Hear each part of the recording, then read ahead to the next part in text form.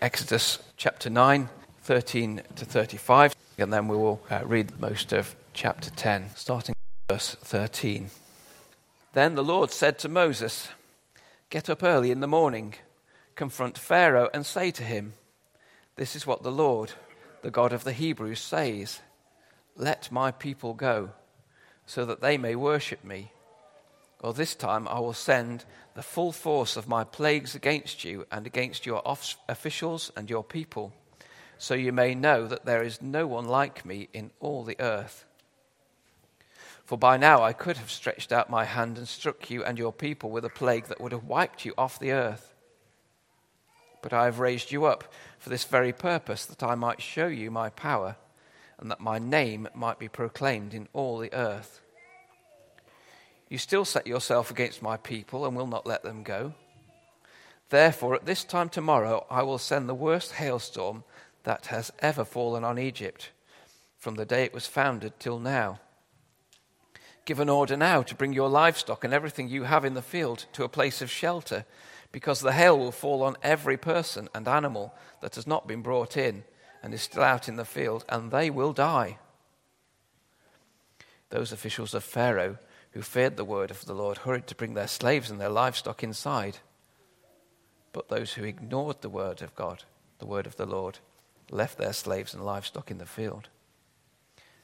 Then the Lord said to Moses, 'Stretch out your hand towards the sky, so that the hail will fall all over Egypt, on people and on animals and on everything growing in the fields of Egypt.' When Moses stretched out his staff towards the sky, the Lord sent thunder and hail, and lightning flashed down to the ground. So the Lord rained hail on the land of Egypt. Hail fell and lightning flashed back and forth. It was the worst storm in all the land of Egypt since it had become a nation. Throughout Egypt, hail struck everything in the fields, both people and animals. It beat down everything growing in the fields and stripped every tree. The only place it did not hail was the land of Goshen, where the Israelites were.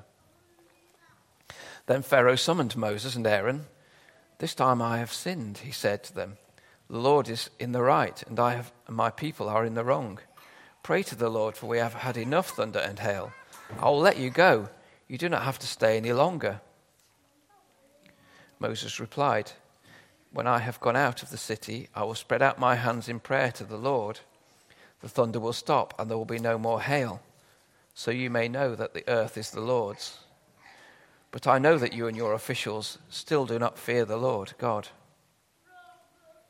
The flax and barley were destroyed, since the barley was in the ear, and the flax was in bloom. The wheat and spelt, however, were not destroyed, because they ripen later. Then Moses left Pharaoh and went out of the city. He spread out his hands towards the Lord. The thunder and hail stopped, and the rain no longer poured down on the land. When Pharaoh saw that the rain and hail and thunder had stopped, he sinned again. He and his officials hardened their hearts. So Pharaoh's heart was hard, and he would not let the Israelites go, just as the Lord had said through Moses. Then the Lord said to Moses, 'Go to Pharaoh, for I have hardened his heart and the hearts of his officials, so that I may perform these signs of mine among them, that you may tell your children and grandchildren how I dealt harshly with the Egyptians and how I performed my signs among them, and that you may know that I am the Lord.' So Moses and Aaron went to Pharaoh and said to him, 'This is what the Lord, the God of the Hebrews, says. How long will you refuse to humble yourself before me? Let my people go, so that they may worship me. If you refuse to let them go, I will bring locusts into your country tomorrow. They will cover the face of the ground so that it cannot be seen. They will devour what little you have left after the hail, including every tree that is growing in your fields.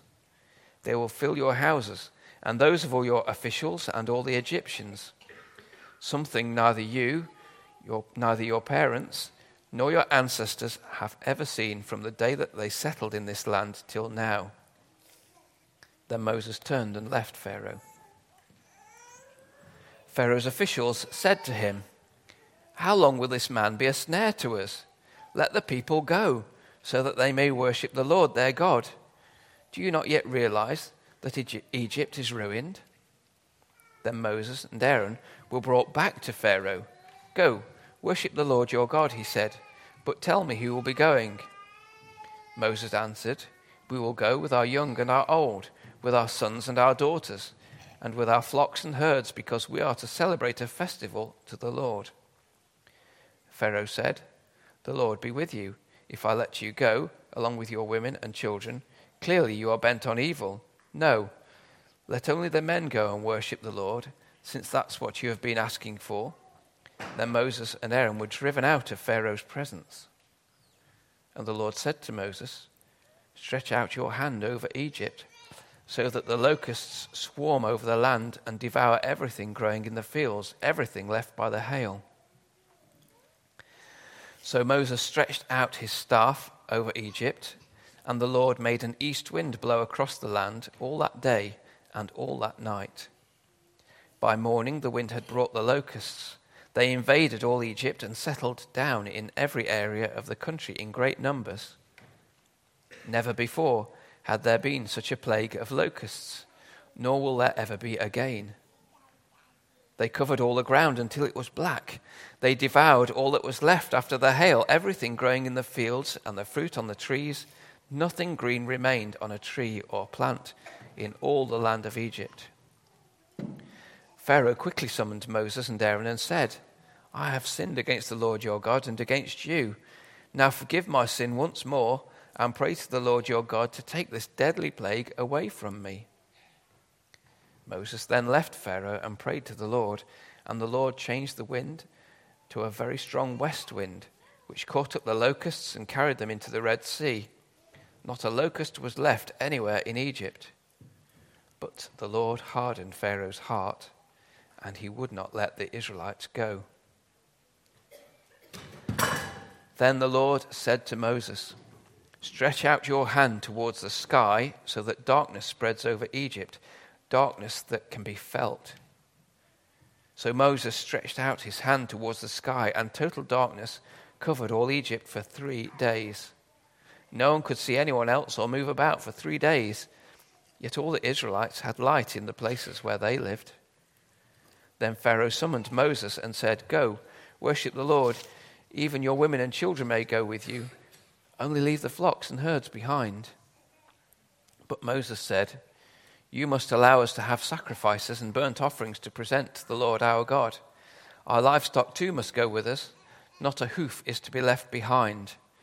We have to use some of them in worshipping the Lord our God, and until we get there, we will not know what we are to use to worship the Lord."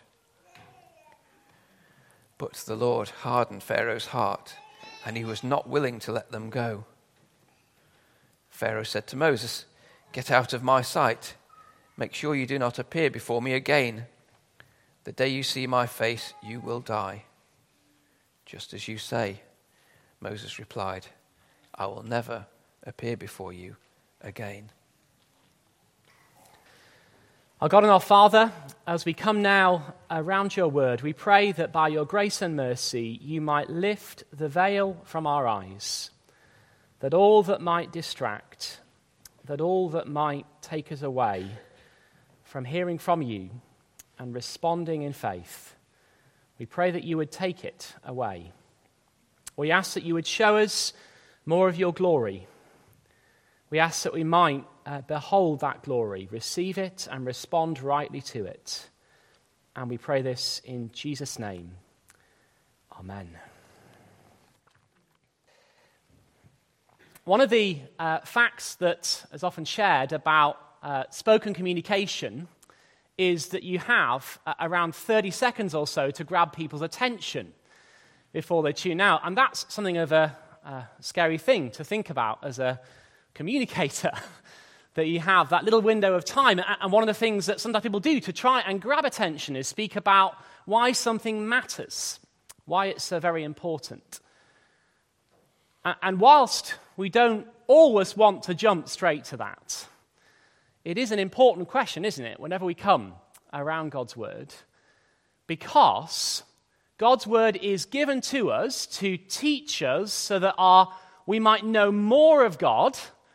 So it is to grow our knowledge, but also so that we might respond rightly, so that it might make a difference in our lives, as Rich was praying, because all Christian doctrine is practical, ultimately, isn't it? The Christian faith is a lived-out faith. And over the last few weeks, as we have worked through those first plagues 1 through to 6, we have seen many truths about who God is.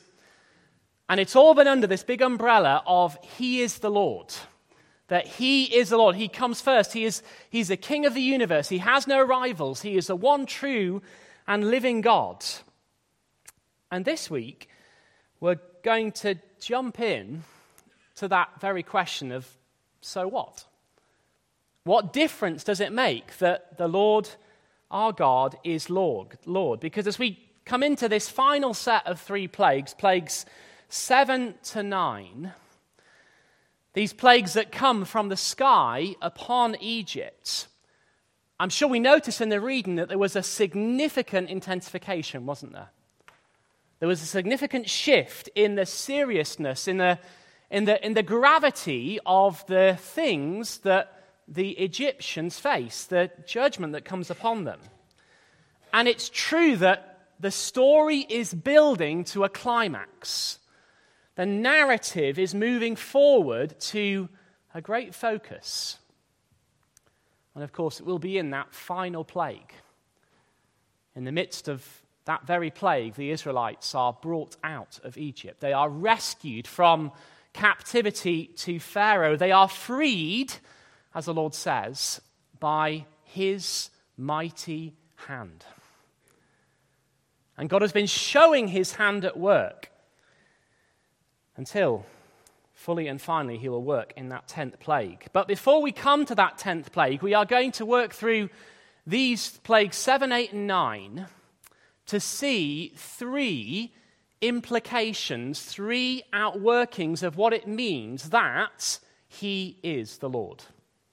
3 practical implications for our lives today that teach us how we should respond rightly to what we have been seeing about the Lord, because there's lots of things in these plagues that we've seen before. I'm not going to go over that. But the significant things, particularly in these 3 of 7 to 9, is the way in which those practical implications come to us even more clearly. So we have 3 things to see this morning. Because He is the Lord, we're going to see 3 let us statements. 3 let us respond in this way to Him. So because He is the Lord, let us keep Him central. Because He is the Lord, let us, our first point, keep Him central. And here we see that the ultimate and central place of God is above and before everything. That He is utterly supreme, and that is right and good and proper. So as we jump into the 7th plague, you'll have noticed there in that plague of the hail, beginning there in chapter 9 and verse 13, that the introduction is unusually long. There in verse 13, we have the command that has been given to Pharaoh again and again and again. Let my people go that they may worship me. But then in verse 14, you get a warning that the coming plagues, and this is this sense of intensification, are going to get worse. That it's going to get even more serious for Egypt. The Lord says, you will feel the full force, verse 14, of my plagues against you and against your officials and against your people. And the repeated reason that we've seen before at the end of verse 14 is so that you may know, the Lord says, that there is no one like me in all the earth. So that repeated thought of that the Lord alone is God. He is supreme. And then in verse 15, God says, well, through Moses, that the Lord could have wiped Pharaoh off the earth in one moment. He had that power. He had that prerogative. It was his right to do that, given Pharaoh's sin and rebellion. But God, verse 16, has raised him up. He has permitted his evil resistance so that, end of verse 16, for this very purpose, that I might show you my power and that my name might be proclaimed in all the earth. So we've talked before about God demonstrating his power through these plagues, but did you notice what was new there? End of verse 16. That the Lord's name might be proclaimed. Now, God's name isn't just his title. It's not just the way in which he is addressed. His name communicates things about him. It stands for his character. It stands for his person. It stands for his identity. And so, as the Lord says that through these plagues his name will be proclaimed, what is being communicated here is that God, in all that he is, might be worshipped for who he is, might be central, not just declared, but worshipped, and you might say lauded. He might be honored. And so we can say that the gradual progression of the plagues, rather than the immediate destruction of Pharaoh and the Egyptians, and so Pharaoh's resistance to that and God overcoming him shows two things here, end of verse 16. It shows God's power and it proclaims his name in all the earth. Not just to a few, but to all the world. So let's just see how that works out as we look through the rest of the account of the plague of the hail. Of course, this is no ordinary hailstorm, is it? If you've been through a hailstorm, it's not a pleasant thing. It can be slightly scary. It's noisy. But this is no ordinary hailstorm. There is thunder. There is lightning. There is hail, verse 23. It strikes everything in the fields, the people, the animals, the crops, and the trees. And verse 24 is key because there we are told that this hailstorm is the worst that Egypt has ever seen since it was founded as a nation. Now, Egypt, we think, was founded around 3100 BC. And so, if this Exodus event is around 1600 years later, that's 1500 BC. It's a huge period of time. 1600 years. They have never seen anything like this. And so God's name is proclaimed both in the intensity of the storm, but also, the text tells us, in the fact that Goshen is protected, the place where the Israelites live. And also, you've got the intensity of the storm, you've got Goshen protected, and you also have the storm stopping exactly when Moses prays that it would. 3 ways in which God's name is proclaimed through the plague of the hail. But the similar thing happens with the plague of the locusts, plague number 8, because you get a similar idea as we jump into chapter 10 with a slightly different audience. Because if you look down at verse 2, God is going to perform this sign that you may tell your children and grandchildren how I dealt harshly with the Egyptians, and how I performed my signs among them, and that you may know that I am the Lord. Now, just as you heard it in verse 2, that statement, how I dealt harshly with the Egyptians, you thought, oh, what does that mean? A better translation of the word there is how I humiliated the Egyptians. And that mirrors what the Lord says in verse 3 when he speaks about Pharaoh, when Moses goes before Pharaoh and he says, how long will you refuse to humble yourself before me? So because Pharaoh will not humble himself, God will humble Pharaoh through these plagues. And as we've worked through the plagues, we've often noticed that there are echoes or parallels to what Pharaoh did to the Israelites and how God responds to the Egyptians. And right back in chapter 1, in verses 11 and 12, when Pharaoh put the Hebrews under slave masters, it's the same word there in verse 11 and 12, that he did so so that they might be oppressed. Start at verse 12, but the more they were oppressed, the more they multiplied. And verse 11, he put slave masters over them to oppress them. This idea of oppressing is humbling. So Pharaoh was trying to humble the Israelites, God's people. He was trying to assert that that was his role, his place. But God is saying, no, I'm going to humble you, Pharaoh. That's where we understand that word, to deal harshly in that sense. It's a humbling of Pharaoh. And the reason for that is so that, verse 2, the generations to come, the children and the grandchildren, might know that the Lord is the Lord God. So the stories might be passed on, so that they might hear these true events and believe them by faith as well. And just in passing, that reminds us of how very important it is that we teach these stories, this true history, to our children, along with the implications of it as well. Not to scare them, but let's also be careful we don't tell the Disney version either. Let's communicate God's truth as it is given, with all the carefulness with which we find it in the Scriptures, so that our children can understand these things and believe that He is the Lord. Now, as we jump into this 8th plague of the locusts, what do we see? Well, we see in verse 14, the way it's described, that when it comes, that these locusts, chapter 11 and verse 14, invade Egypt. And they are everywhere. They eat up whatever the hail has left, which wasn't very much. But they consume it. And their coverage is so extensive, verse 15, that they covered the ground until it was black.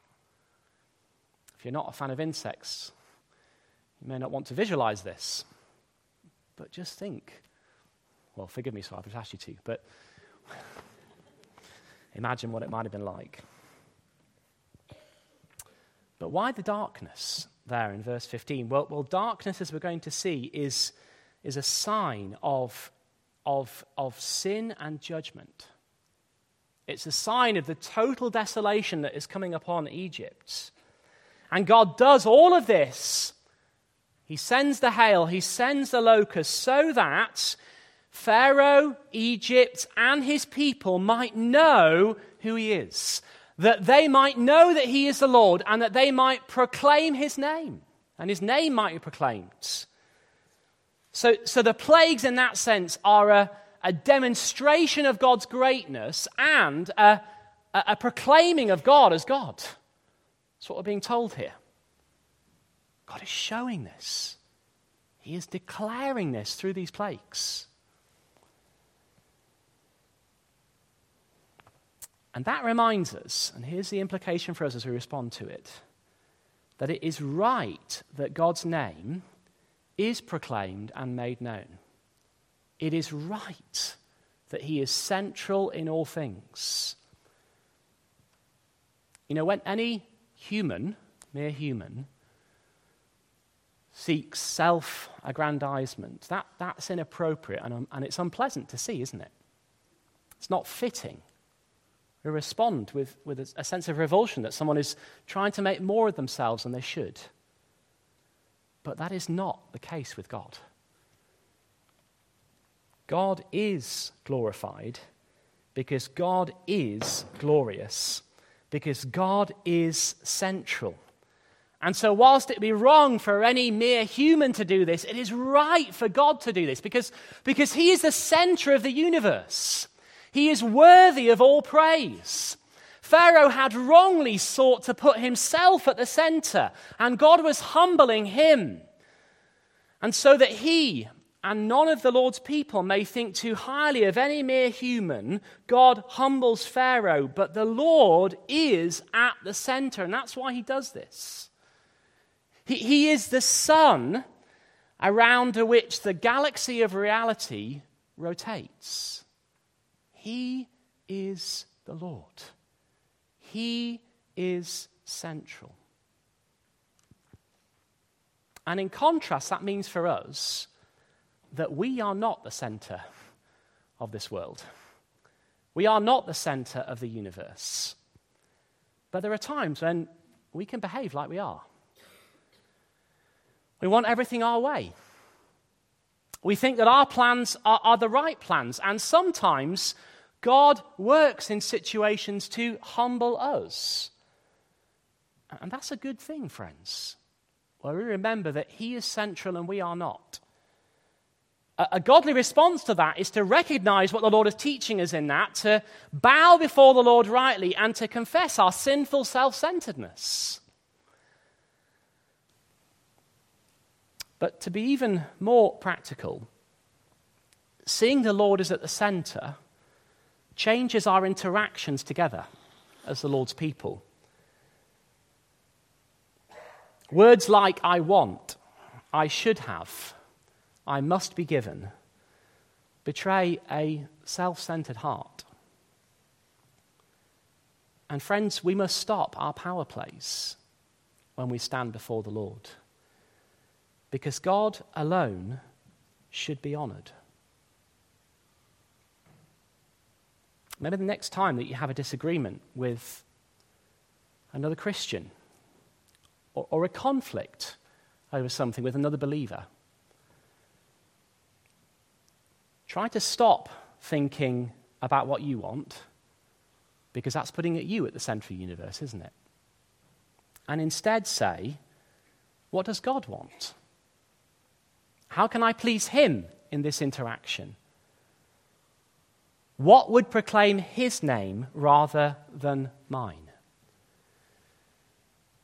It goes even further than that, because as we think perhaps about holding grudges, what do we do when we hold a grudge? Well, at a heart level, a grudge is about self-centeredness, because we're saying that we need to carry something, we need to be able to bring it up again in the future so that we can get even, or so that we ourselves can put it right. Now, there are right times where we speak to one another about how we may have sinned against each other. That's a right thing. But we don't carry grudges. We seek to have genuine repentance and forgiveness towards one another. And in that way, we proclaim the name of the Lord. He is the Lord. Let us keep Him central. That's our first thing. Secondly, He is the Lord, so let us come with true repentance. Our second point, come with true repentance. And here we see that we must be genuine and real before the Lord, offering true repentance. And the person who shows us how we shouldn't come before the Lord is Pharaoh.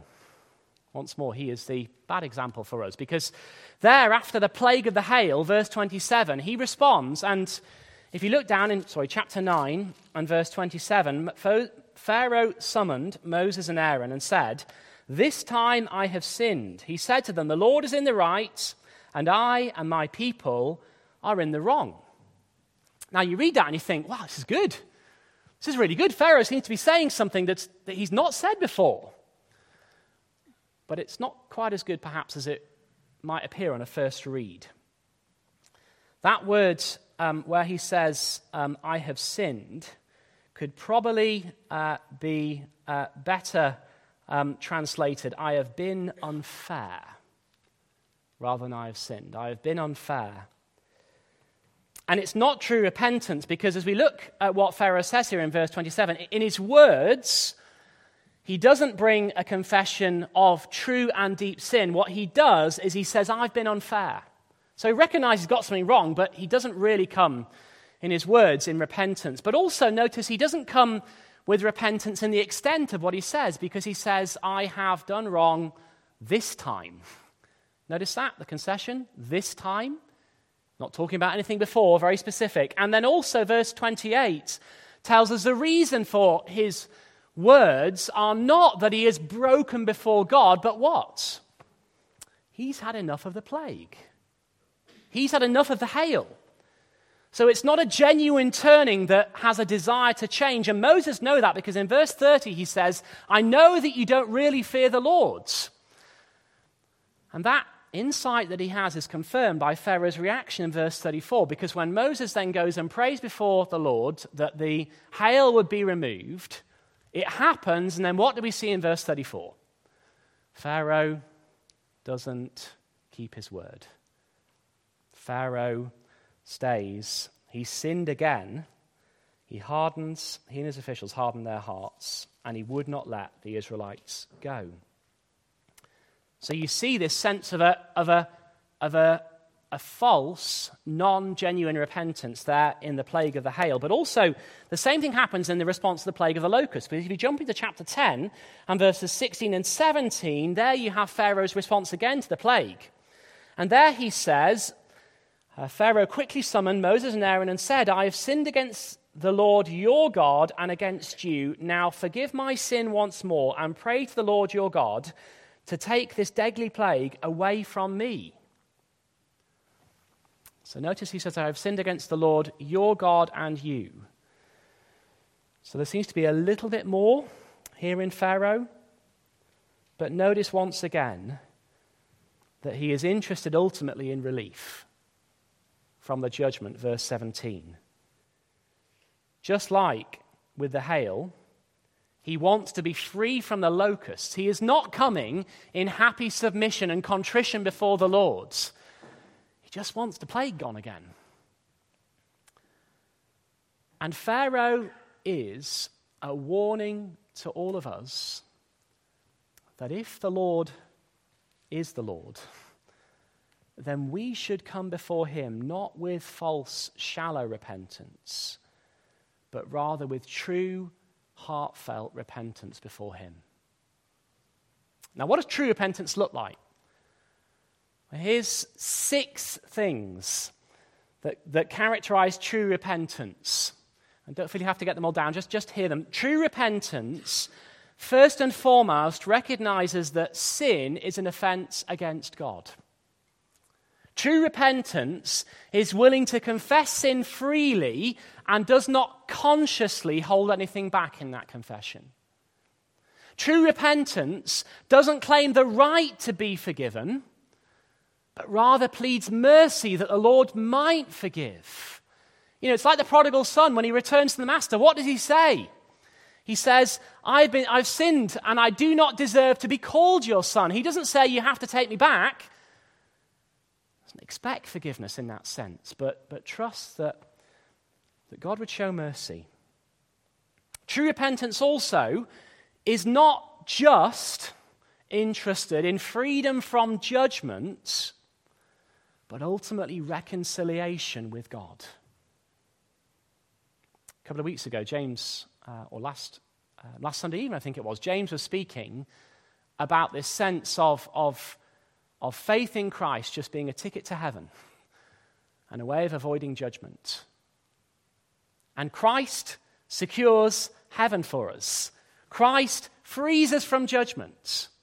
But true repentance is about wanting more than that. It's wanting reconciliation with the God of heaven, before whom we have sinned. And then, fifthly, true repentance resolves to turn from sin. Now, repentance is a change of mind. That is what it is. But that will be seen in life. And then also, true repentance, sixthly, becomes a daily part of the believer's life. We live a life of repentance as a Christian.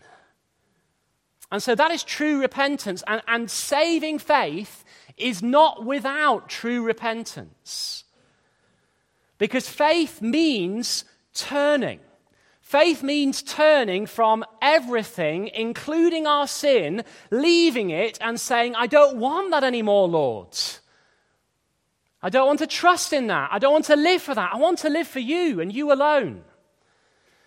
And because he is the Lord, we must be real before the Lord. We must bring this true repentance. My friends, we rejoice. Please don't misunderstand. We rejoice because Christ Jesus has met the perfect demands of God's law. He has done everything. If you're a Christian today, if you're trusting in him, if you have turned from your sin in that repentant heart, your confidence today can be that you are right with God because of Jesus Christ. And our actions do not make us right with God.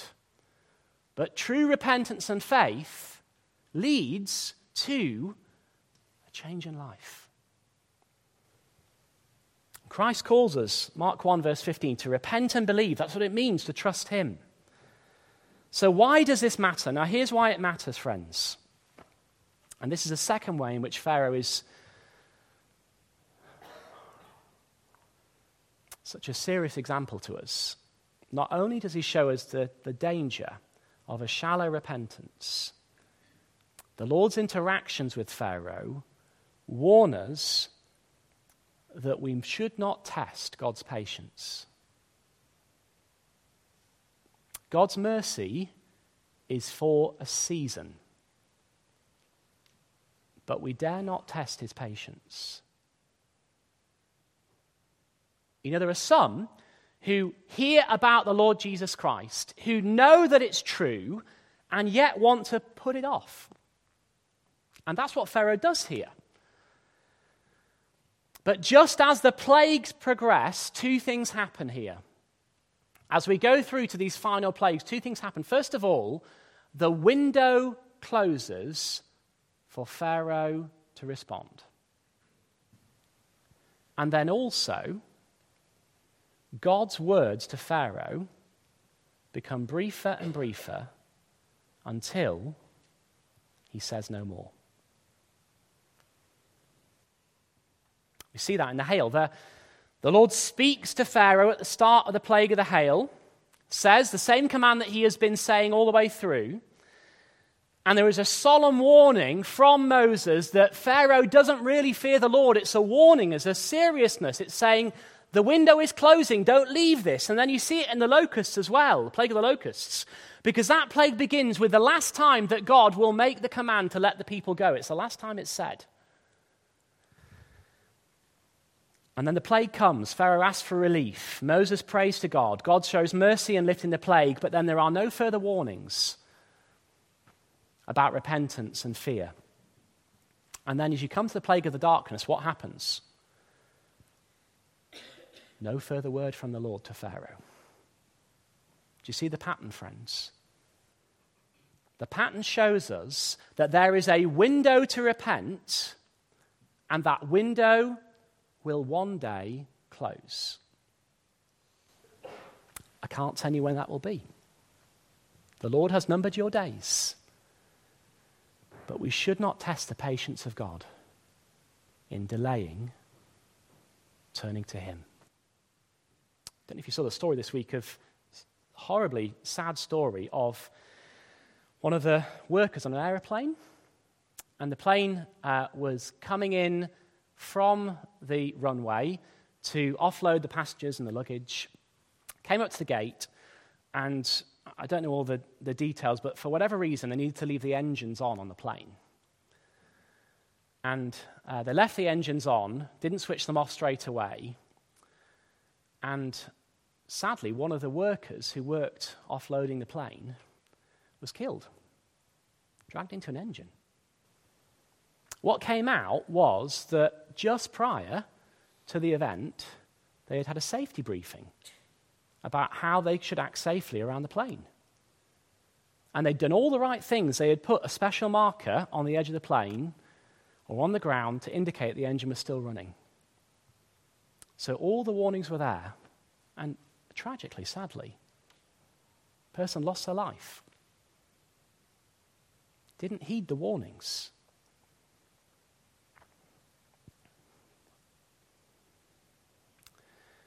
God is not required to warn us. He could just judge without any warning. That would be just, friends, because we have sinned. But he does warn us out of his overflowing kindness, so that no one will be able to say, I didn't get a warning. And the kindness of God is that we are here today. We are hearing his word. God, through his word and by his Spirit, in this very moment, is calling you to repent. Not me, not the person sat next to you. The God of heaven and earth is calling you to repent. And none of us should count on a further opportunity. Instead, we should respond in faith. We should respond, as we see in some way pictured in a way that before that plague of the hail comes down, something new happens there in the narrative, because God says, this is what you must do to avoid the hail. That doesn't happen, I think, until this point. But it happens here, and some of the officials heed the warning. They bring their animals and their slaves in from the field so that they are not destroyed by the hail. We read in verse 20 that some of the officials of Pharaoh, the word is striking, they feared the Lord and they hurried. Do you get that? They hurried to act. And God has told us what we need to do to repent and believe. He has sent his Son so that we might trust him before the darkness comes of his judgment for eternity. And we see that pictured as we move on to the plague of the darkness, because what an event there at the end of chapter 10. Over all of Egypt, 3 days of darkness. And maybe you heard the story of Ernest Shackleton and the expedition to the Antarctic in 1914. And they got there to the Antarctic, and the ice closed in on them. They couldn't get away. They had to wait for it to thaw. And so they have to spend months in the Arctic. But they said that one of the hardest things about their time in the Arctic was that from early May to July, the sun didn't rise. And it was said that the darkness drove some of the men mad. And there in Egypt, for those 3 days, there is no sun by day, no stars and moon by night. The people couldn't leave their homes. They've only got lamps. They had to stay in, little oil lamps probably. And it's a kind of darkness that can be felt. That is how oppressive it is upon Egypt. But once again, don't miss it, friends. Where is it where there is no darkness? There in Goshen, God's people have light. And that darkness there of the plague that comes, that ninth plague, points forward to the coming judgment of God upon those who do not repent and believe, but it also points forward to the cross of our Lord Jesus Christ.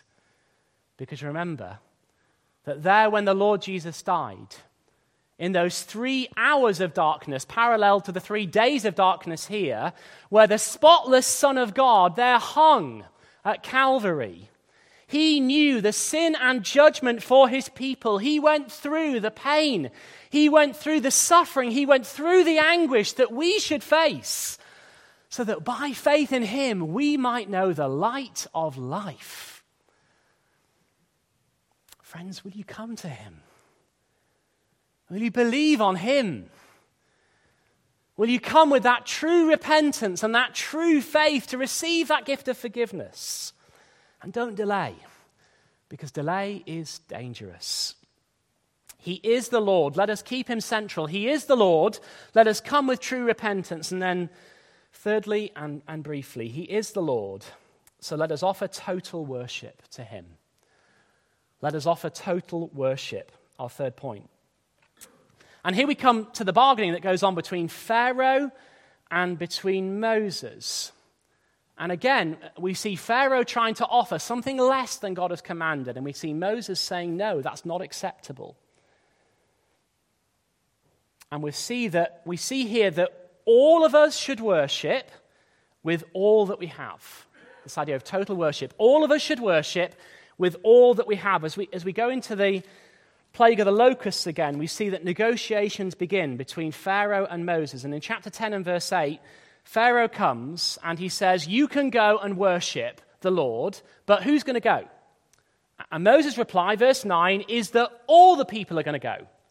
We're all going to go and worship. He says, we will go with our young and our old, with our sons and our daughters, with our flocks and our herds, because we are to celebrate a festival to the Lord. Exactly what God has commanded. Moses is not negotiating in any sense. But what does Pharaoh come back with? Verse 11. He says, well, let the men go, and the women and children can stay. So what's he doing here? Well, Pharaoh wants to keep hostages, doesn't he? He wants to make sure they come back. And so he says, well, the men can go and worship, but we'll keep the families back. We'll keep the women and children here in Egypt. Now, the Egyptians themselves may have accepted that, because maybe they thought, well, it would be enough for the men to go and worship. And there are some religions where only the men need to worship and pray. But that's not biblical Christianity. It's not acceptable to Moses. He says, no, we will all go because God has commanded that we all will worship because we are all his people. You see that, friends, that men, women, and children who are trusting in the Lord are the people of God. So we should all be free and therefore encouraged to worship, because we are all image bearers and we all can know God equally by faith. This reminds us that as we worship, we come as all of the Lord's people in that sense, and it's right that we worship the Lord all together. So it's important, as we are, that we're clear that at the start of the service, in that time when everyone's in, that is for all of us as we worship. It is for the children as well before they go out to creche and to Sunday school. Now, I know that can be challenging. It can be challenging for parents because we need to gently encourage our children to join in worship in that sense. It might mean in that period of time that as parents, you might be able to focus less personally, but you're encouraging your children to engage in worship, and that's a good thing. It might mean that we all need to cope with wriggling and noise. That's okay. It's a good thing that they're with us. We want them to feel that this is for them. We do not want to be saying, this is not for you, what is coming is for you. We want to say all of this is for you, including what we do together at the start of the service. It's not just for the adults. We are all participants. We are not observers, because all God's people should worship, and then we also see that we all should worship with all that we have. All God's people should worship with all that we have. And here we come finally to the darkness plague, number 9. And there's a negotiation in 10 and verse 24, an attempted negotiation from Pharaoh, where Pharaoh says, well, you can go and worship the Lord, and your children and your wives can come as well. Everyone can go. But just leave the flocks. It says, verse 24, even your women and children may go with you. That's the wording. Only leave your flocks and your herds behind. And what's Moses' reply? No, that's not acceptable. Why? Because God has commanded that we will all leave, and I love the detail, middle of the verse, not a hoof will be left behind. What's Pharaoh trying to do? Pharaoh is trying to get the Israelites to withhold something from the Lord in worship. He's trying to hold something back, and it's his power play again, isn't it? He's right back to doing what he's been doing all the way through, because he's trying to show that he can determine and dictate the terms by which the Israelites will worship, and Moses is not going to let him. If they hold back anything, Pharaoh has won. And so we need to be able, and we need to bring whatever God commands, Moses says, as an offering. We cannot keep anything back. So we will go, all of us, we will go with all that we have, and we will go to worship the Lord. And so, friends, this reminds us that God's people are called to worship him with everything. Pharaoh wants us to keep things back. The world says, keep things back. The devil says, hold things back. But we don't hold back because we belong to him. And if you've got hold of this book, the New City Catechism Devotional, we mentioned it when we started the Bite-Sized True Spots at the start of the services. You can get it on the app as well, but I was just struck in reading the first question. What is our only hope in life and in death? That we are not our own, but belong, body, soul, both in life and in death, to God and to our Savior, Jesus Christ. And then in the commentary here, as it reminds us that that we come with everything to the Lord to worship, what do we read? Well, this is Calvin's comment. We are not our own. We belong to him. We are his people. So, as far as we can, let us forget ourselves and all that is ours. Don't keep hold of it. Conversely, we are God's. Let us therefore live for him. And Calvin writes, die for him. And then Timothy Keller, explaining Calvin's words in modern English, as we're so thankful that he does, he says, the basic principle then is this, that we are not to live to please ourselves. We are not to live as if we belong to ourselves. We're not to hold anything back, friends. We're to bring it all to him. Because those over whom the Lord pronounces my people by the death and resurrection of Jesus Christ must devote all that they are to him. And so, friends, as we close, can I ask you, where are we tempted to withhold something from the Lord? Satan knows where our weaknesses lie, and he'll whisper so many good reasons for why we can't bring the things that we don't want to bring before the Lord. He'll say, you can worship him, and you don't have to bring that to him. He doesn't need to be sovereign over that. You can keep it back, just like Pharaoh was doing. Don't take everything with you. Friends, redemption means God's exodus of us, his bringing us out of Egypt in bondage and rebellion into the kingdom of light and his Son, means that he owns us. It means that we are his, and it means all that we have, we bring to him. So don't hold back, because he is the Lord. Let us keep him central. Let us come with true repentance. Let us offer total worship.